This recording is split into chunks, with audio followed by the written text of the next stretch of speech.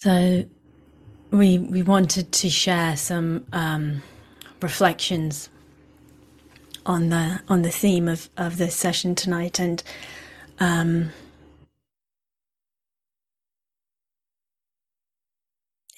maybe we can see them as that, some reflections which hopefully will be useful for our exploration together. And so I'll kind of speak a little bit, and then Nathan will carry on.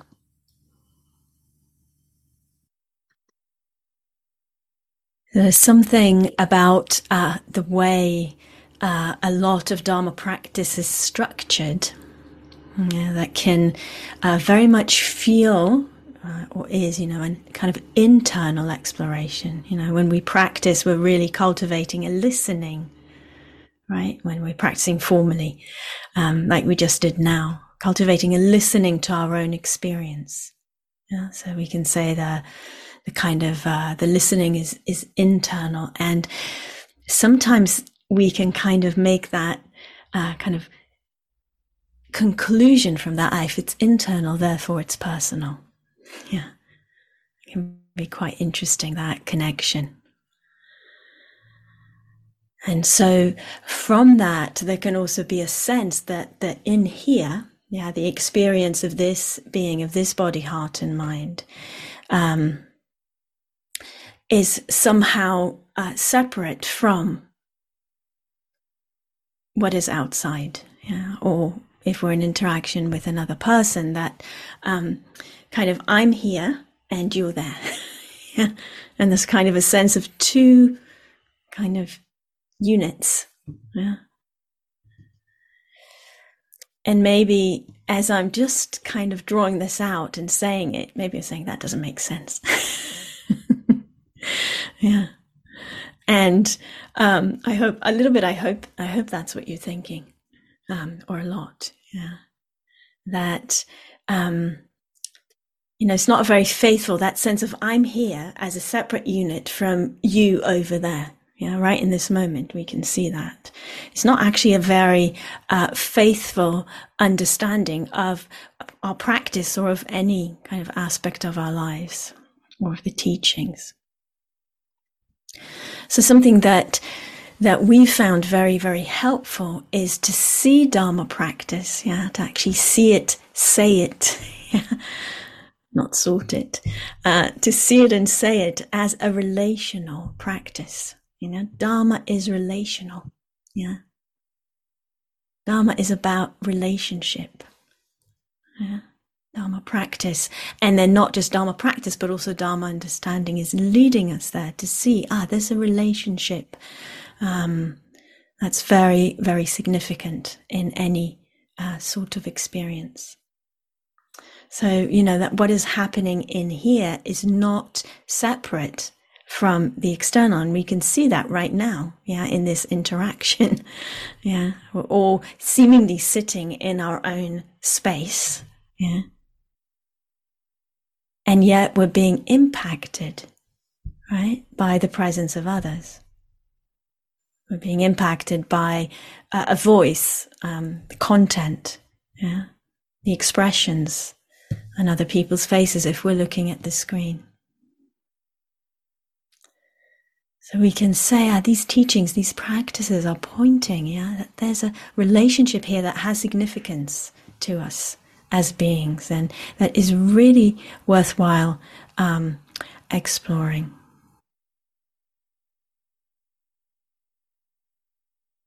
So we can kind of take another step on this, in this kind of reflection, and say, what happens when we look at Dharma teachings, at Dharma practices as relational practices, as practices of relationship, happening in relationship, embodying relationships. And what do we mean by that? We can say, that any experience that we have is actually shaped also by a relational field, by how I am relating, to what is unfolding or what is coming up in my experience. How am I relating?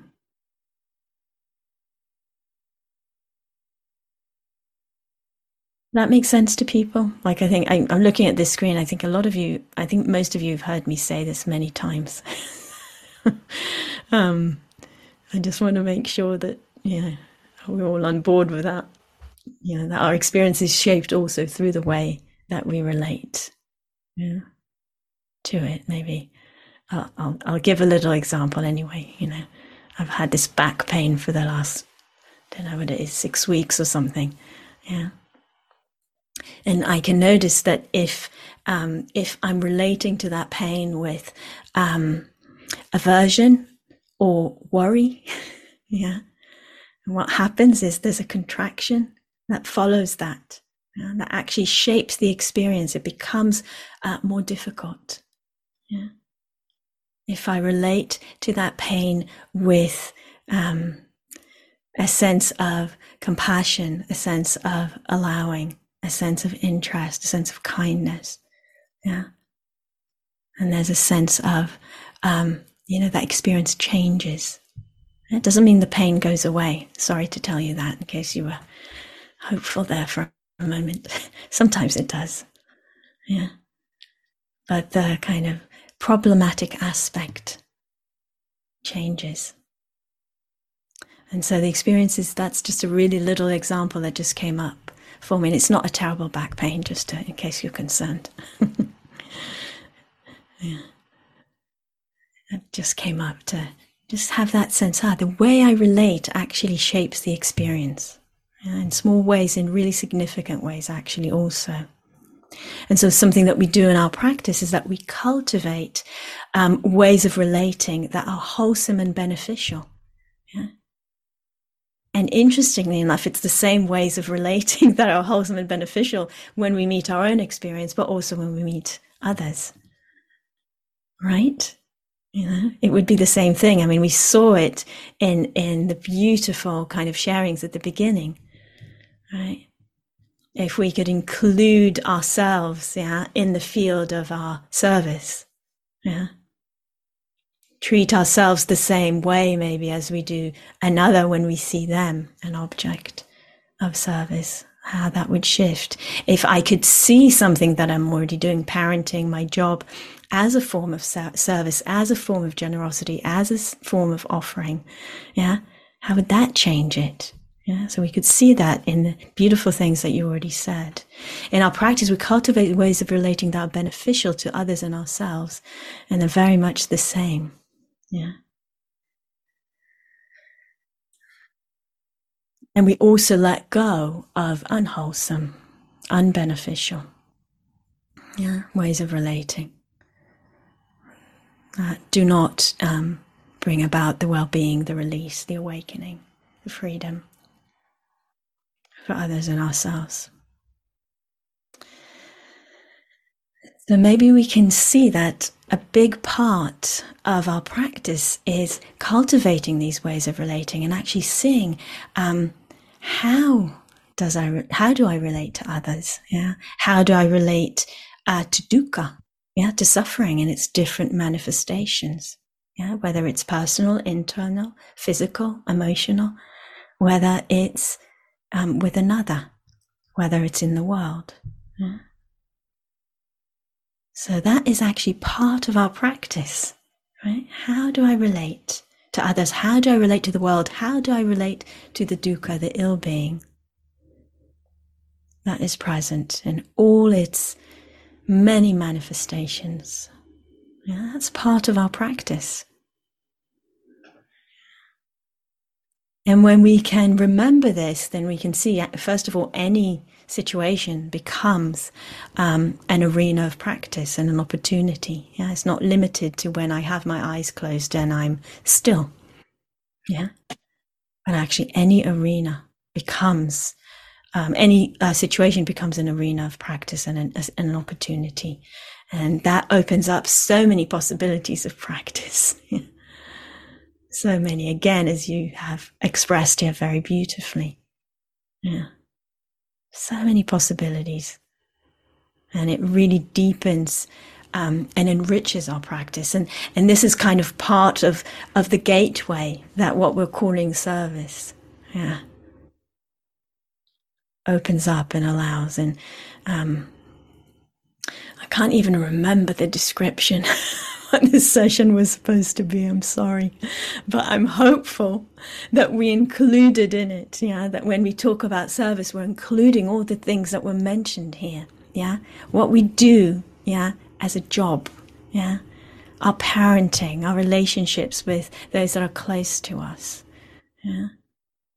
as well as, our activism or our volunteering, all of that, all of that is included in that concept, because it's really about, that capacity that we have, to remember, it's not something we need to create, it's something we need to remember, that our world is not contained, in just this body, heart, and mind.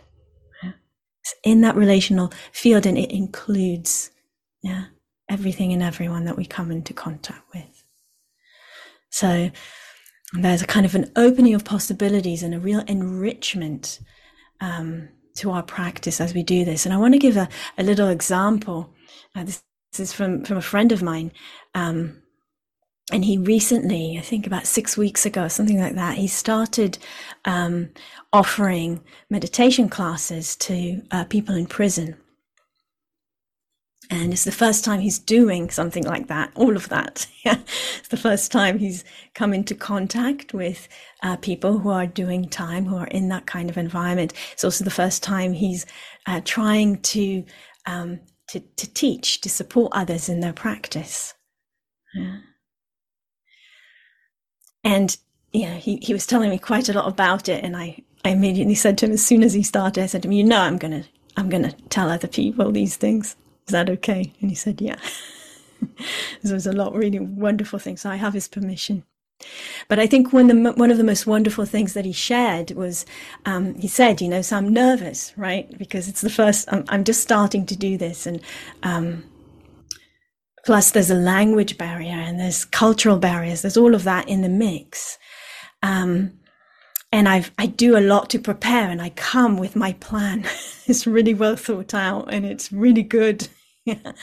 And then some, things happen in the group.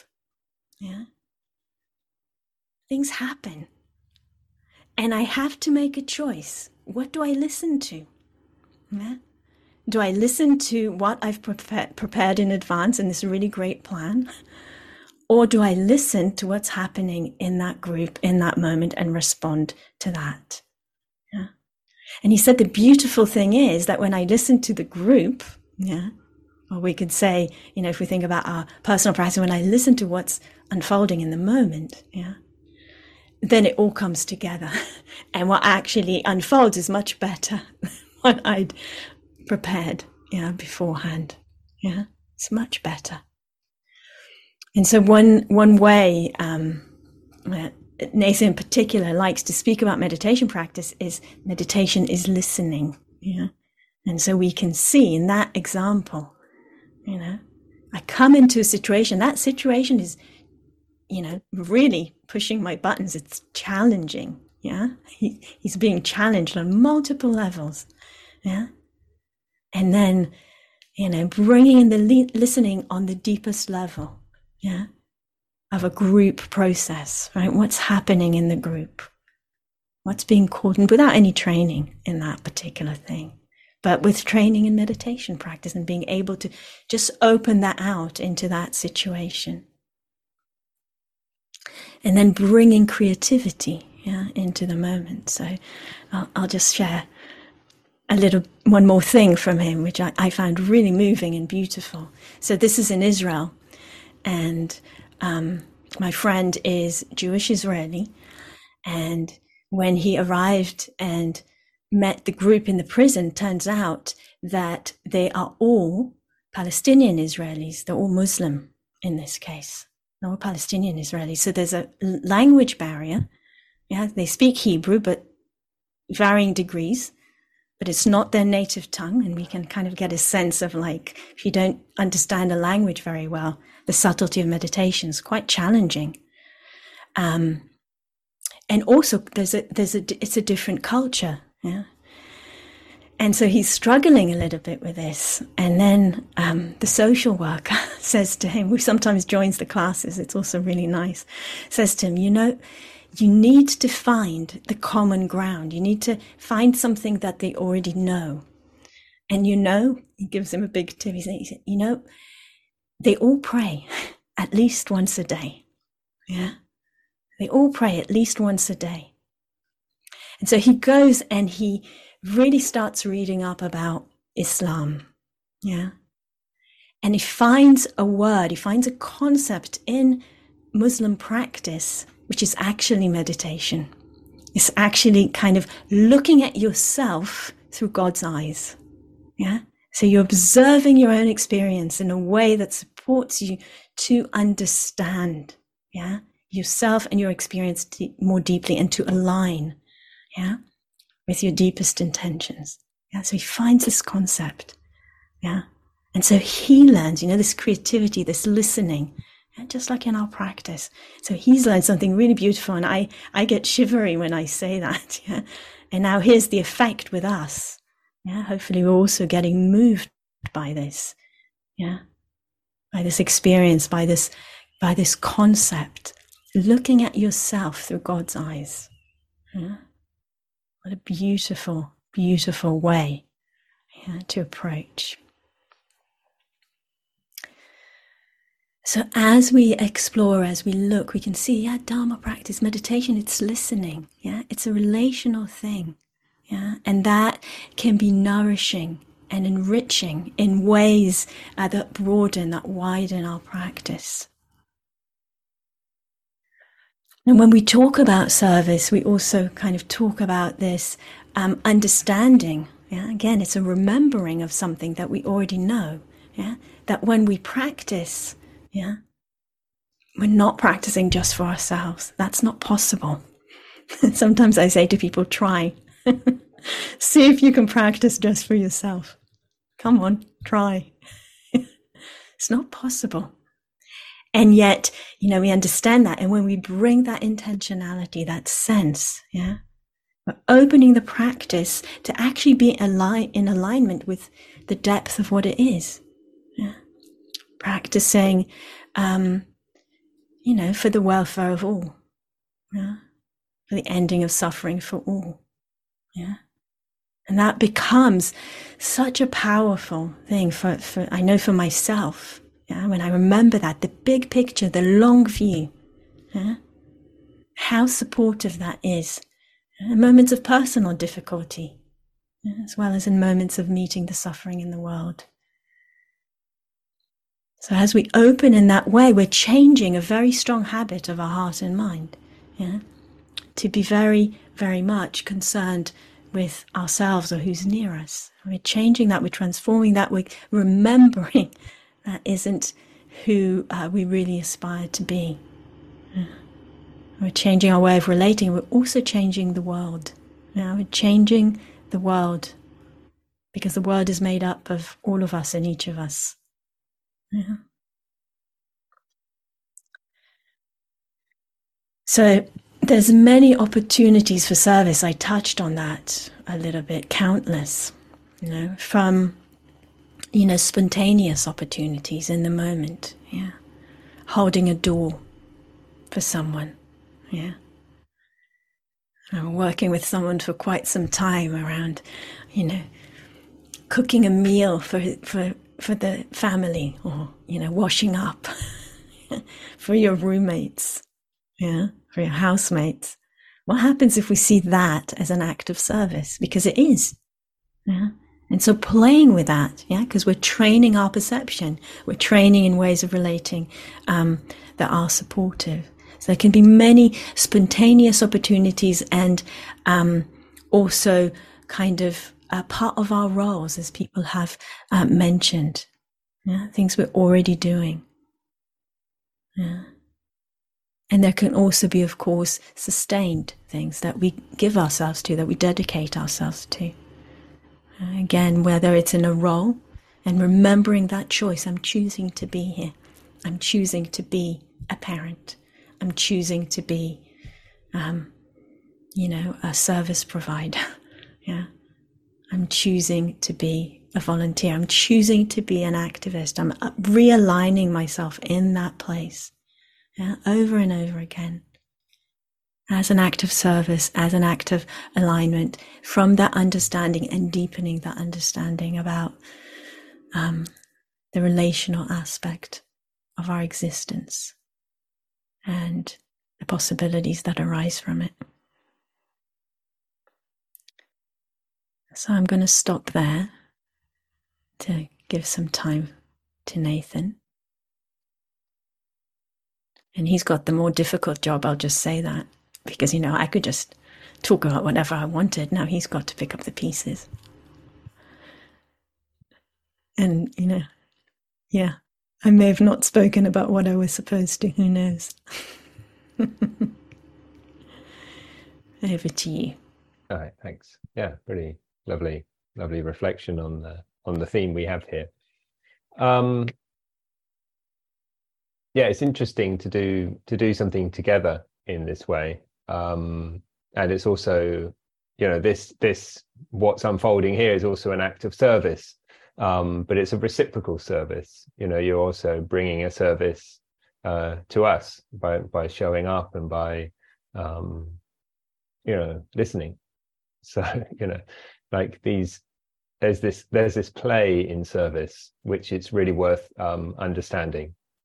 When we were there's kind of line in the Sutta, the Buddha saying, when I was a mere bodhisattva, all the mistakes I used to make, and then thankfully, I've learned all of them. So no, I'm a mistake in action. But this kind of idea of like service is about giving someone something, and that whole view kind of needs to get transcended into this. Oh, it's a sharing. It's so nice to be able to give. How good am I at receiving? How good am I at kind of participating along when someone's leading? Or do I need to be leading? Or do I always need to be another way? It's like that flexibility that is kind of shining through in that story that Zohar was giving. It's actually, I've got my plan and I'm here to serve you. I'm here to help you. Okay, who here needs to be helped? It's like, oh, that's asking a lot. That's really asking a lot, So I'm gonna ask you to do something, and really feel free to do it or not do it as you like. Like, I would much prefer that this room wasn't muted. That's just my thing. Like, I don't know why we go in for all this muting stuff. Yeah, I just, So if you're happy to be unmuted, I would love it. It would be a service of service to me. But if you prefer to be muted, I totally respect that. I can understand why someone might want to be not projecting the sounds of their environment into the space. Because the best thing is, I might eventually say something funny, and then I'd like to hear you laugh. No, it's really not about that. I expect Zoom mutes all laughing anyway, so we can trust that. So there's a word in our title that maybe we haven't touched on yet. Awakening, right? Am I right? I think awakening is in the title. Dharma, service, and awakening. So sometimes we ask this question, what is awakening? And that's a great question, because you can turn it around in various ways. Like what is this thing that is waking up? What is this entity that's waking up? Also, what does awakening look like? What's it defined as? What defines a more awake being than a less awake being? How do I know that I'm getting more awake? How does it express itself? And through this path, it kind of tends to express itself in three ways. One of which is deeper understanding.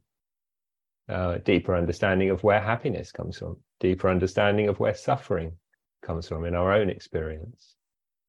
Very useful especially if we want to be of service to others, to have a generally good sense of, well, okay, what is the way that you're looking at this? What's the way that you're holding this? What's the way you're conceiving of this situation? And is there something we can do around there that's going to ease out the situation there? I think a second quality that we can look at as an expression of this freedom feeling, this awakening freedom, is the well-being, that we can cultivate in this body, heart, mind at times, to feel more harmonized, to feel more open, to feel more. And probably the third area that I think about is similar to what Zohar was calling this relational quality. And I tend to kind of see it to do with, to use everyday language, which I'm a big fan of, if whenever possible, expressions of love that come through us. And, generosity, kindness, appreciation. And it might come in the way of words, it might come in the way of thoughts, it might come in the way of actions. It might just be something that's there. It just becomes more present for us. So those kinds of awakening will come more and more available to us through, bringing our path into the world. And it's a really lovely book title that really resonates with this, a whole life path, a whole life path. That it's not that we retreat away from the world, for some spectacular spiritual experience. That would be one view of the journey of awakening. But actually we head out into the world for the well-being of all beings. And there's those bodhisattva vows, that kind of take on the great paradox. Even though beings are limitless, I vow to save them all. It's, oh, you aspirational being, they're limitless. You're not going to save all of them. As soon as you save a bunch, there's going to be a bunch more unsaved. But actually, what's that mean, to take on those kinds of vows, to take on those kinds of directions? And it seems to me that we sometimes inherit a view of a renunciating the world, renouncing the world, view of Dharma. That's what the Buddha was really up to. That this world, it's full of dukkha, and there's somewhere else that's got no dukkha, and that's where you need to get to. And sometimes this 1, 2, 3, 4 noble truth patterning is kind of, there's that in life there's suffering, that experience we know, there's distress, there's stressfulness, there's look out your window, read the newspaper, have you noticed the world is full of suffering? But that suffering has a cause, has a causal condition, and it's greed, hatred, and delusion. And for some reason we've learnt that pattern language, wherever that comes from. If that's our biology, if it's our culture, it's our everything else, our upbringing, our education, get one up on the universe, be the best, succeed, trash the planet, whatever that is. And we see, okay, so we're dukkha creators through the way that we relate. But the way of relating is optional, right? We have moments where we're not greedy, we're not full of hatred, we're not completely deluded, for a glimmer, for a moment. And what happens? Dukkha fades away. So we know this truth. And so this cessation, the fading down of the dukkha experience is available for us, right? And that can get deeper and more subtler. And if you imagine that, over time, people got better and better at causing the appearance of less and less dukkha, then we could manifest a philosophy of Buddhism, which is actually, you've got to get that down to zero. It really is the absolute elimination of all dukkha is the path, right? And then there's this path, this eightfold path appears, and that's a path that you keep spinning and cycling and turning and wheeling and round and round and round until you deepen it and deepen it and deepen it until there's nothing. Until there's nothing. So that's one way that we could view that. That's where the Dharma goes. This eightfold noble path is to lead you to the absolute cessation of the world, and that's great. And that's that's it. And then you get there, and then you're not anything, anywhere, at any time. And that, fantastic thing to be able to do in dedication of the practice.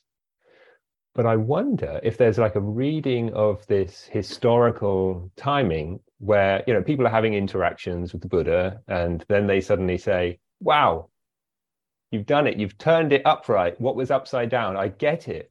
I get it. And in that exchange, in that moment, what do they get?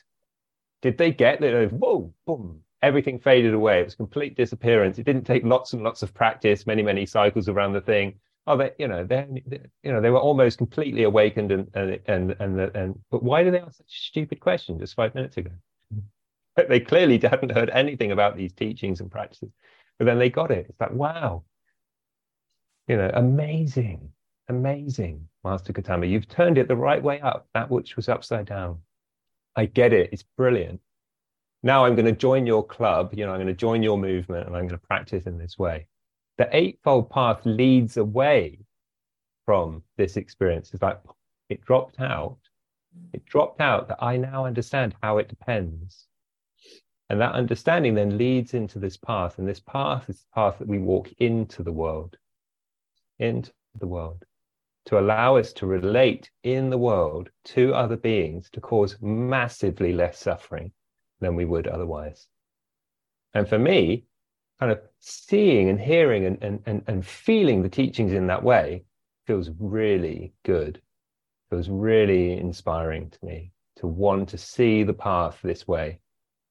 That this is actually, yes, get it. Do you get it? That suffering is dependently caused. It's caused on the state of the heart and the mind, the body right this moment, yeah? And then these teachings aren't just, it's possible to use these to change the world, but actually it's really clear that the Buddha wanted to shape society. He speaks in that language. He talks about building a city, talks about, developing these relationships, talks about a different world is possible for us. You can kind of seek out those aspects, those elements of the teachings, which perhaps, histologically kind of get lost a little bit because it went through this kind of hyper monastic, kind of phase. But that's kind of a different question. The question is, do we want to change the world? Do we want to change the world?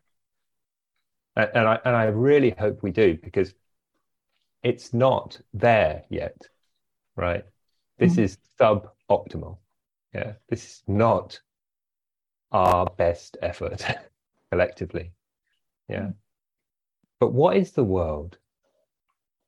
What is the world? Are we a part of this world?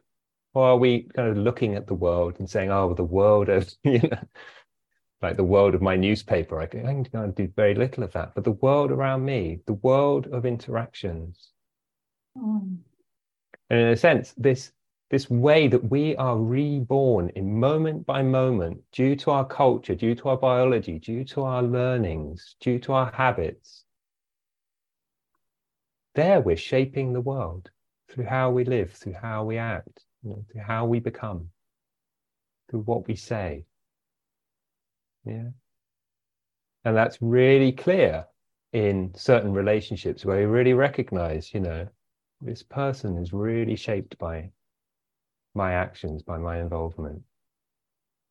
But is there anyone in our life who isn't shaped in that way? Yeah. And so I think about two ways in which we shape the world. One way is actually this world that you experience is, where is it? It feels with such obvious conviction that it's out there. There's some kind of, it's out there. And that's how the world is.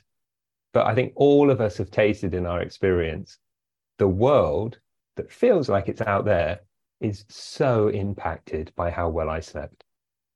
It's so impacted by how much coffee I've drunk. You know, it's so impacted by what hormones and all the rest of the things, you know, kind of flowing through my system. That world out there is in here too. It's all in here too. The way I feel it, the way I see it, the way I view it, what perspective I'm taking on this world is so radically shaped by what's going on here, not least of actually what I conceive of as the world. Yeah. Through my education, through my views, through my sense of the things. Yeah. But secondly, we cannot but shape the world. And, you know, I used to think that people were right when they said, you can't change the world. You, Nathan, you can't change the world. And you obviously want to, but you can't change the world. And you tend to kind of believe people who tell you this. But it's completely the opposite. It's completely the opposite. You can't not change the world. Now, imagine if someone said to you, don't change the world. Don't have any impact on the world. You know, obviously, no more actions for you. No more shopping. No more engagement. No more breathing, please. You're shaping the world through your breath. No more words out of this mouth. Yeah. No more thoughts even. Even your thoughts are impacting us. Yeah.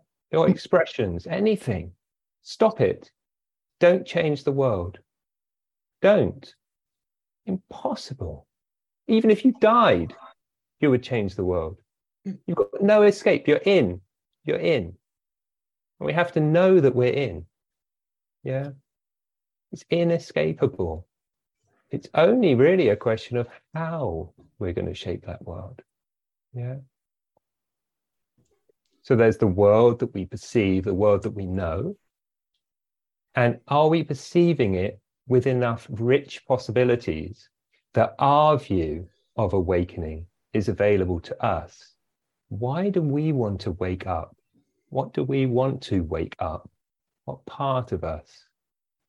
What's asleep that we want to see more awake? And do we feel empowered to bring that into being? Yeah. So the way we view the world, what we want the world to appear to be, might be closer than we imagine. And it might be possible to see it rich with possibilities. And so those are just kind of a few ideas that we could have around this journey. Yeah. And there are many, many, many more. Thank you for listening. To learn how you can support the teachers and Dharma Seed, please visit dharmaseed.org/donate.